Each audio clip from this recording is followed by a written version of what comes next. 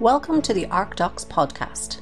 This podcast features discussions from leading industry professionals regarding building information modelling and digital construction. If you enjoy this podcast, or if you would like us to feature a specific topic, please let us know in the comments section of our social media platforms. You can also check out our website at www.arcdocs.com for more information.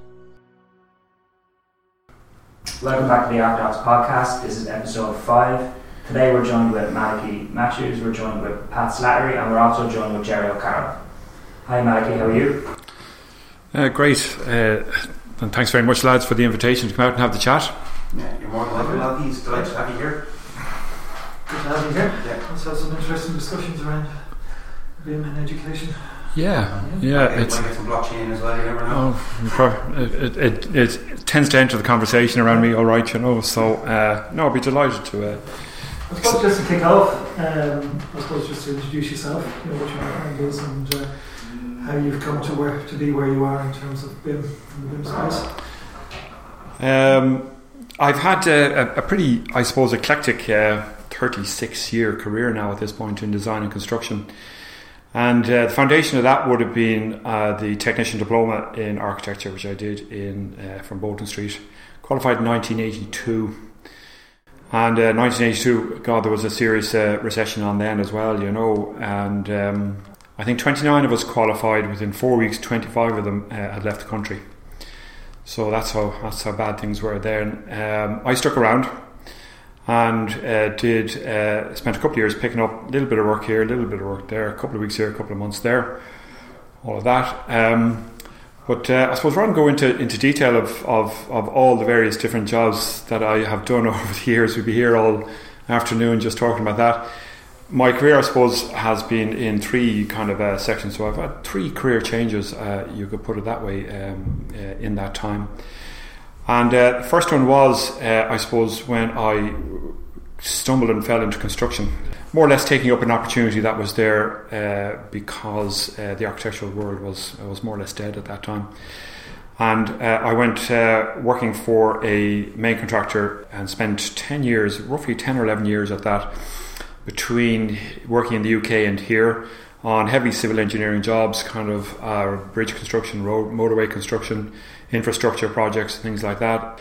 Well, that was brilliant. It was really interesting. Building is building, and whether it's below the ground or above the ground, you learn an awful lot about people and materials and techniques and management and money, and the importance of good communication in terms of the design and the contractor. So that was really interesting to see things from the contractor's point of view. Around mid-1990s, 1996, 97, I finished in contracting and decided to get back into architecture as things had picked up a bit.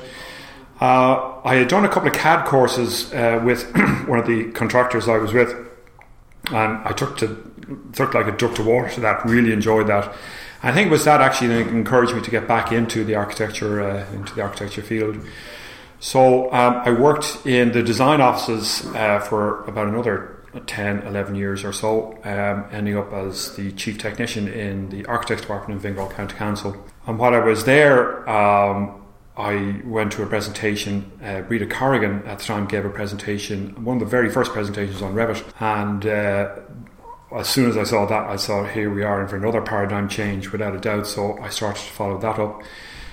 Cormac Allen, who was the head of the architectural technology department in DIT, spotted the fact that I had this expertise in the whole area of digital technologies and things like that. So I did 1 year's part-time teaching on the architectural technology course, and through a set of circumstances, a position opened up and I applied for it and I got the job.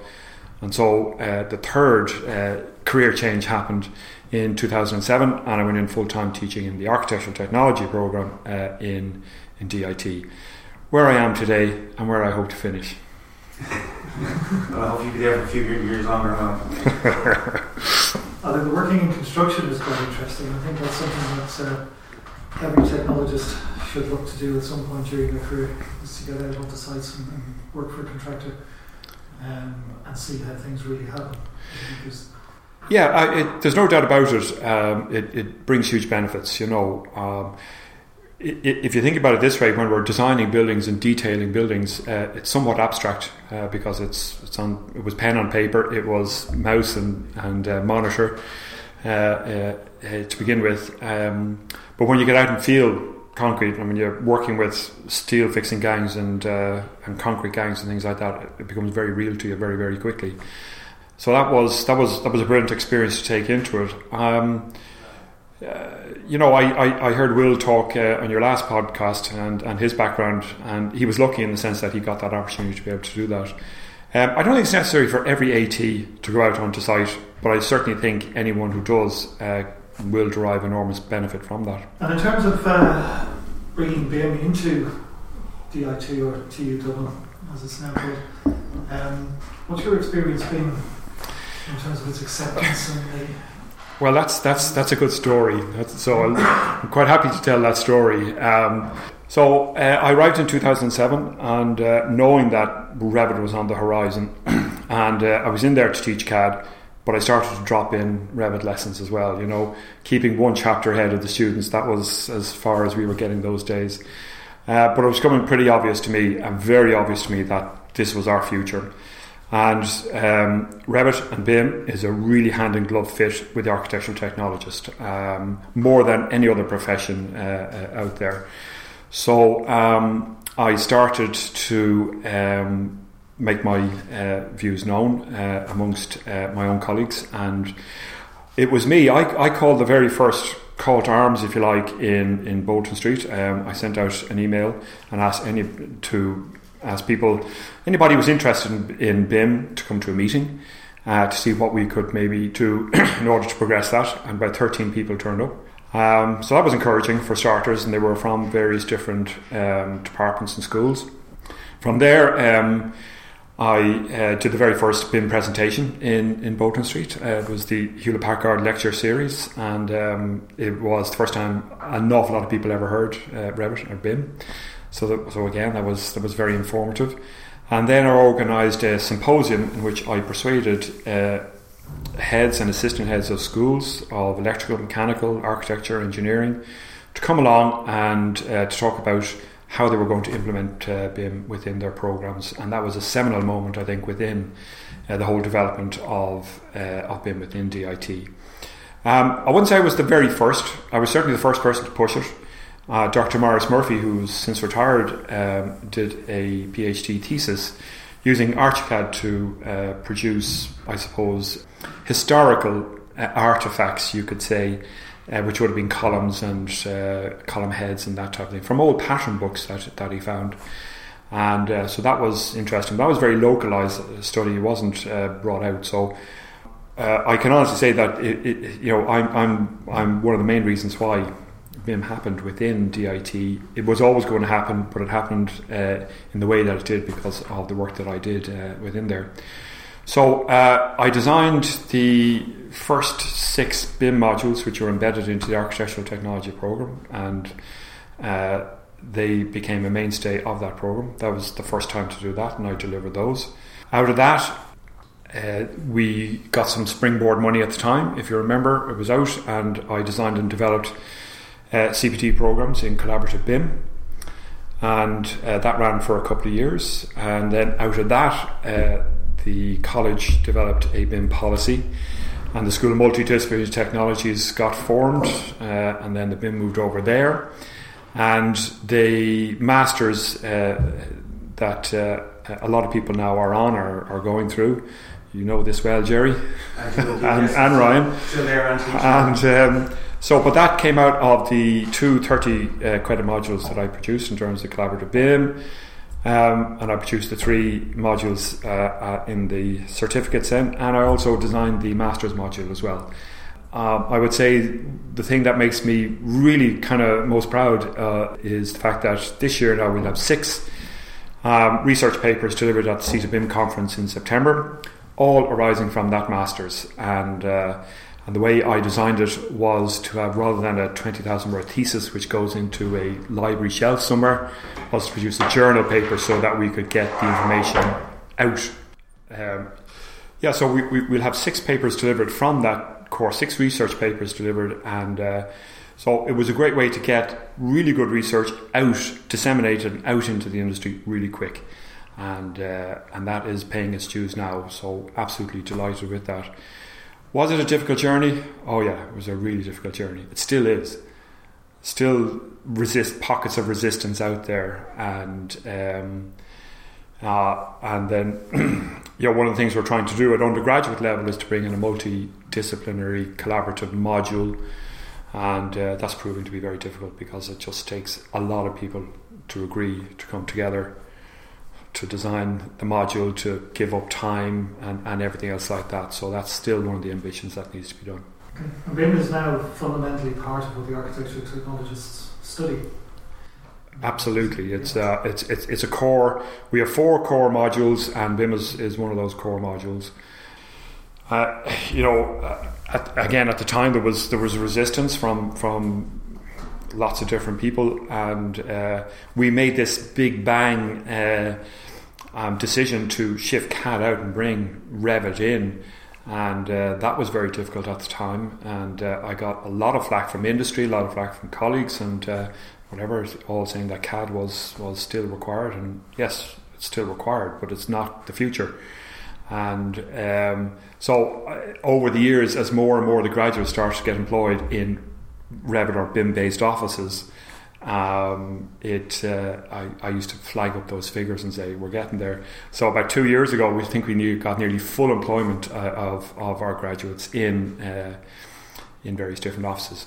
And again, moving the architectural technologist, provides you with a fantastic skill set, so that the architecture label is both the thing that brings students in, but it's the straitjacket when they go out, in the sense that the skill set is equally as valuable in the architectural domain as it is in the engineering domain, and particularly now the construction domain. And some of the more switched on contractors and engineers are now coming to us looking for our students because of their digital background with their core skills of building technologies. So we're under more and more pressure in terms of supplying students, and the students, unlike me in 1982, are sitting back with 3 or 4 job offers, wondering where will they go, So that's a fantastic situation. But it was the right decision and was taken at the right time. And we built up a real bank of skilled resources there in order to bring these guys up to industry and beyond industry level. And there's a lot of different technologies involved in BIM, a lot of different software applications and software packages. How do you manage to make sure that the students get to know the right ones and they're not going off on tangents and learning software which is not directly related to their core? Yeah, that's a really good question. And it's one that, again, I have come under serious pressure for over the years. And the way I look at it is that you need to become really, really skilled in one particular BIM software. In our case, it's Revit. And I'm asked, why Revit? Because it's the market leader, full stop. Simple as that. Once you learn how to operate in a 3-dimensional world, and once you learn the various different tool sets and things like that, and the processes and methodologies behind that, you'll pick up any other 3D software really, really quickly. CAD, we've left it behind. We do about a week's CAD brief training with them before they go out for their placement in 3rd year. And my view on that is that if the student goes into the office and is asked, can you do CAD? And they say no. What can you do? Do Revit. Okay, well, come over and work in this Revit job. But the first question is always asked, can you do CAD? Because they're looking for someone to work in the CAD job. But the students pick it up. They pick it up within 3 weeks. They are motoring along in CAD. And all of them looking at going, what are we doing here with this? But it still is, and it's a reflection back upon the architectural profession that we're still using CAD. Yeah, I would agree 100% with that. And I think with the number of graduates coming out of the colleges now, BITs, there is a sort of a critical mass happening where there are more people now who can do Revit and less people do CAD. And I think there's a real sort of sea change happened in the last probably 1-2 years. Yeah. We're seeing more of that happening. Yeah. I think in terms of other softwares, we used to cover SketchUp, used to cover Photoshop, used to cover InDesign, we used to cover lots of kind of what I still refer to as legacy softwares. Really they are. And it was my decision to say that these are not critical in terms of these. This is stuff that you can learn very quickly, very easily when you qualify, or in the summer, or anywhere else like that. Like the beauty of SketchUp is that it's so intuitive to pick up. When I mention Forma to people, they look at me, what's that? I said, well, this is the Autodesk version of SketchUp, and didn't know they had one. So we will be doing a little bit of that. I suppose the only other application that we have brought into the course, particularly in fourth year, would be the Dynamo aspect of Revit, and I think that's an essential skill for a technologist to have. But lots of other softwares can, as you say, Pat, divert you away from your main focus. And here's an interesting fact for you in terms of learning. So an architectural technologist from DIT does not go into an office until they have 500 structured hours of Revit learning. Wow, that's a lot. That's absolutely fantastic. Because ultimately these people are architectural professionals. They're working in an architectural world. The tools they use, are just that. They're just tools. Whether it's Revit or whatever they happen to use, they are just tools. Ultimately, they need to understand buildings. They need to understand the technologies that are required, and the standards that are required to build a building. Absolutely. The core learning is the building technologies, is the construction technologies, is building performance, is building materials. You cannot do a BIM properly unless you understand those. I think a lot of people get fooled into that. I'll give you 4 definitions of BIM: building information modelling, building information management, better information management, and building imagery modelling. All of those which quite really realistically apply. They do apply. Yeah, but don't take a building imagery model as being a building information model. The two things are very different. Yeah, but all of those are really important to understand. There is understanding the process of BIM, so how BIM works on a project, how people collaborate and share information on a project and structure information.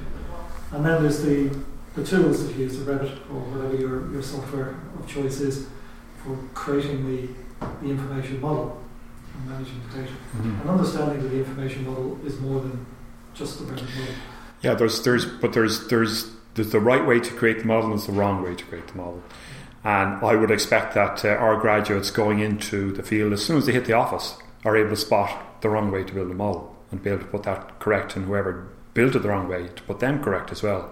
They will be they're the information creators, and if somebody builds a model using in-place massing all over the shop, to which there's no data attached, that's where BIM gets a bad reputation, because it's not built correctly. So these guys need to be confident enough and strong enough to be able to go into an office and say, you're not doing that correctly, it needs to be done this way, because we need geometry, 3D geometry, we need materials on it, but we need data associated with that as well. And if we don't do it that way, then we're not doing our jobs correctly.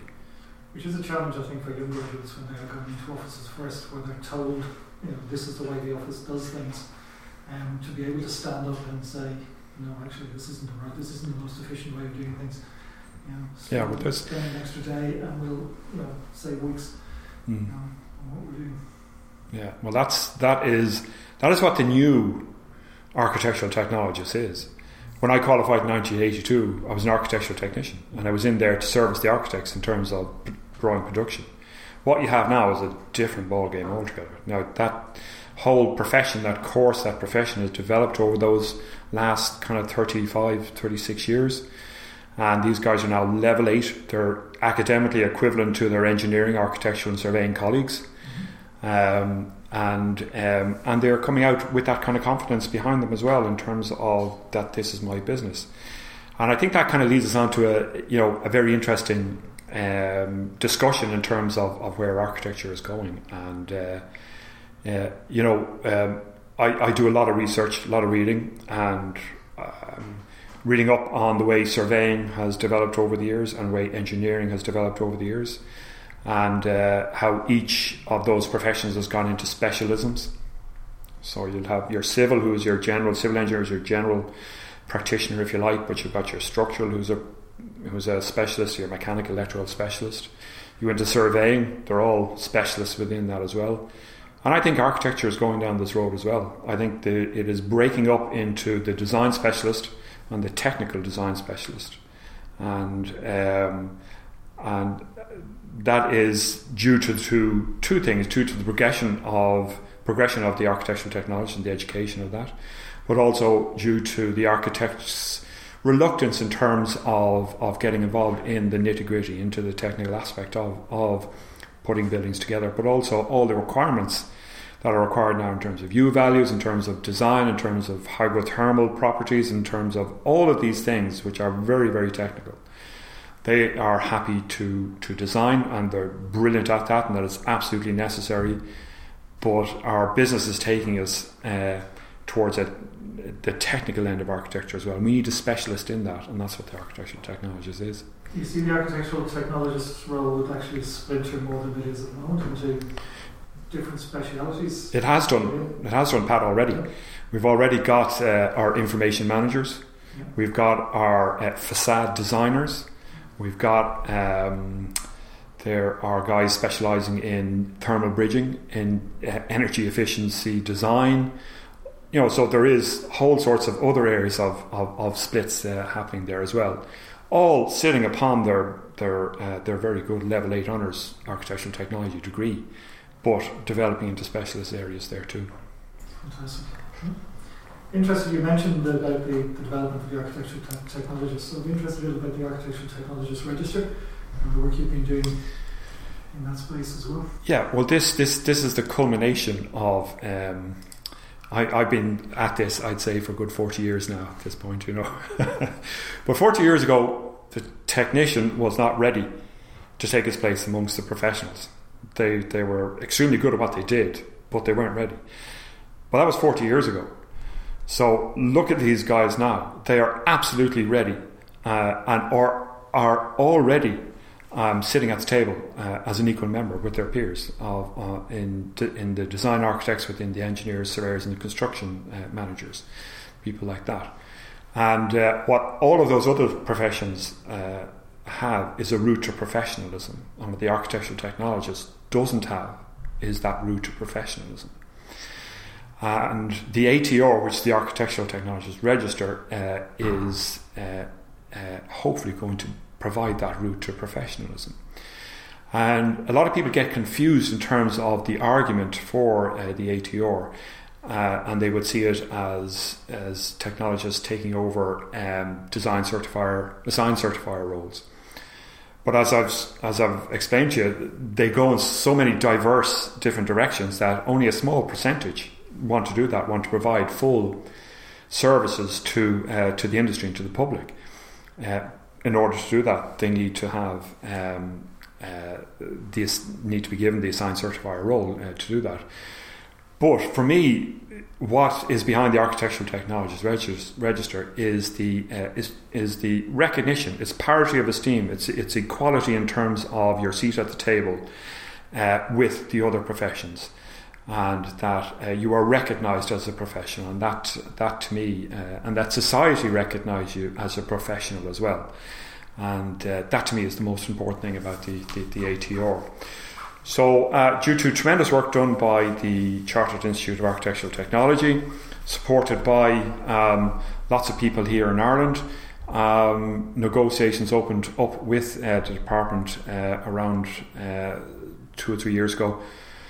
We've had 2 or 3 ministers since then, but it has reached the point where the current minister has told CIAT to organise. They've moved their voluntary register now to a shadow register, and they've accepted that the MCIAT qualification is the bar that has been set for entry onto the register.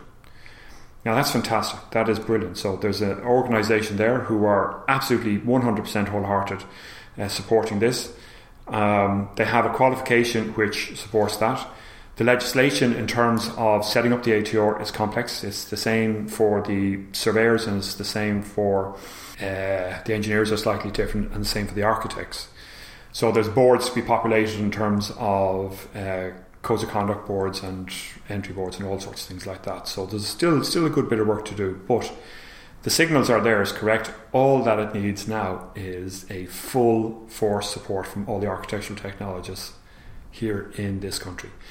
And we've been a bit lackadaisical over the years, perhaps because there wasn't a roadmap there, and perhaps because there were certain other organisations who were promising things that didn't come to pass. But now it's pretty clear that there is a route and there is a road, and what it needs now is support. And I think that would be fantastic if that came about in the next year or two. And how do you think you can drum up that support? We've been doing that through social media. I run the Architectural Technology in Ireland forum on LinkedIn, over 1,000 members there. Been pushing it that way, but you can't blast messages like that. You really have to start getting into the offices now and saying, lunchtime meeting, are you in support of this? If you are, sign this here now and let's post it off and get it done. And if anybody listening wants to find out more about the ATO, where do they? It's on it's www.architecturaltechnologiesregister.ie, and all the information you need to know is on that. So we wanted to talk about blockchain and your thoughts around blockchain and how that might apply to the architectural industry, I suppose, the construction industry, particularly the architectural technologists. Yeah, well, it's more of an industry thing, Pat. So blockchain is kind of a research area of mine, and how I came to it is part of the story of blockchain. So I'm researching a PhD at the moment, and one of the things that I'm very interested in is collaboration and how people work and how they work together and how they don't work together, what works and what doesn't work. And one of the areas that became very to the fore was this idea of trust within our industry. And trust on a lower level works quite well, but trust amongst firms, particularly when there's contracts involved and all sorts of things like that, is difficult. So I tried to find a trust model within our industry that I could hang some research onto, and there was nothing there.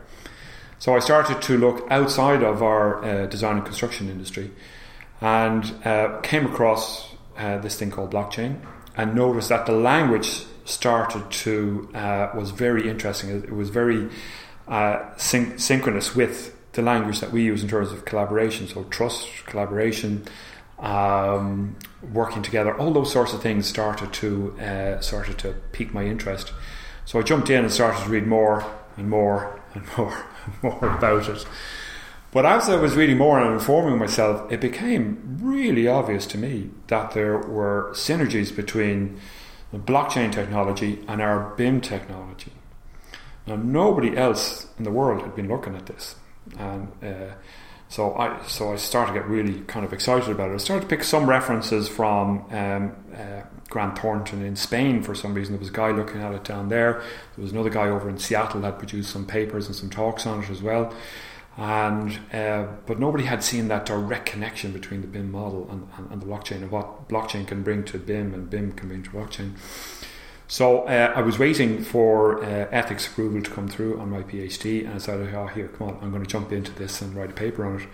So I wrote a paper. I contacted a colleague of mine, the guy over in Seattle, Dan Robles, and Dan kindly agreed to chip in and do some work on the paper with me. And I presented that at the, I think it was at CETA. It was at one of the CETA conferences. But that was the very first paper in the world that put together BIM and blockchain. Blockchain previous to that had been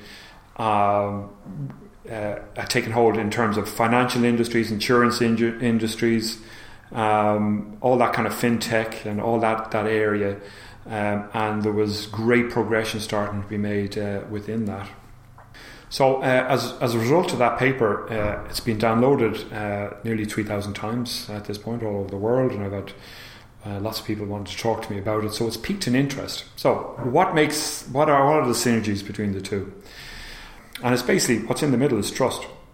So if we had a mechanism whereby you and I, even if we didn't particularly like each other, or even if we were on different sides of the country or something like that, but if we wanted to collaborate, true collaboration on the basis of a shared goal, if we had something that could scaffold that trust that could be visual, so that you could see that I'm trusting you, and you could see that you're trusting me. Very interesting things start to happen. So that's what blockchain does. Blockchain is a mechanism that provides a facility to record value transactions. That's basically what it is. Value transactions. Value transactions could be sharing of data between you and me, or it could be taking a whole model and sharing it with me, or something like that. Value transactions happen hundreds of times every day on the site. And but one of the difficulties would be if you shared a model with me and I want to change your model, you'd be pretty annoyed about it, particularly if you didn't find out for a month later or something like that, to find that your information wasn't correct or whatever else, which we know has happened. But if the other property of blockchain is consensus, so you've got this mechanism to record value transaction. You've got a consensus mechanism, which is basically me and you saying, do we agree that this is the current state of our project, the current state of our model? And you go, yeah, I agree, right. So we're going to take that information and we're going to lock it away and we're going to put it in a block, and it becomes accessible to you and me, but it can't be changed. That is you can take that as being what we agreed at the time. So there's a foundation of trust starting to be built up there. The third element of blockchain is, to me, the most interesting and the one that a lot of people miss out on, and it is the token. It's the reward. So you're all familiar with blockchain through Bitcoin, more than likely. So blockchain is the underlying technology that drives Bitcoin. But what is a Bitcoin? Bitcoin is a reward to the person who solves a puzzle, who gets permission to gather up the transactions and put them into a block. Right? 6 years ago, Bitcoin was worth nothing. Couldn't give them away. As you know, we're up to $17,000 at one point. I think we're down to 5 or 6 or something like that now. And that's just intrinsic value. People collect all sorts of things, but people wanted to collect Bitcoins as a way of being able to transact, again, value transactions as well. It was a way of anonymously being able to conduct business too, so that we could, you could agree to sell me something and we pay for it in Bitcoin, so the exchange is anonymized because it's all hidden behind cryptography and hashing and all sorts of things like that. And that scared the pants off banks in the world, because they made their money through putting on extra charges for every little transaction that went and happened. But getting back to the Bitcoins and getting back to the token, to me the greatest property that blockchain has, the single greatest property, is that it has the propensity to change human behavior. And the last technology that came along that had that same that could do something similar was the World Wide Web.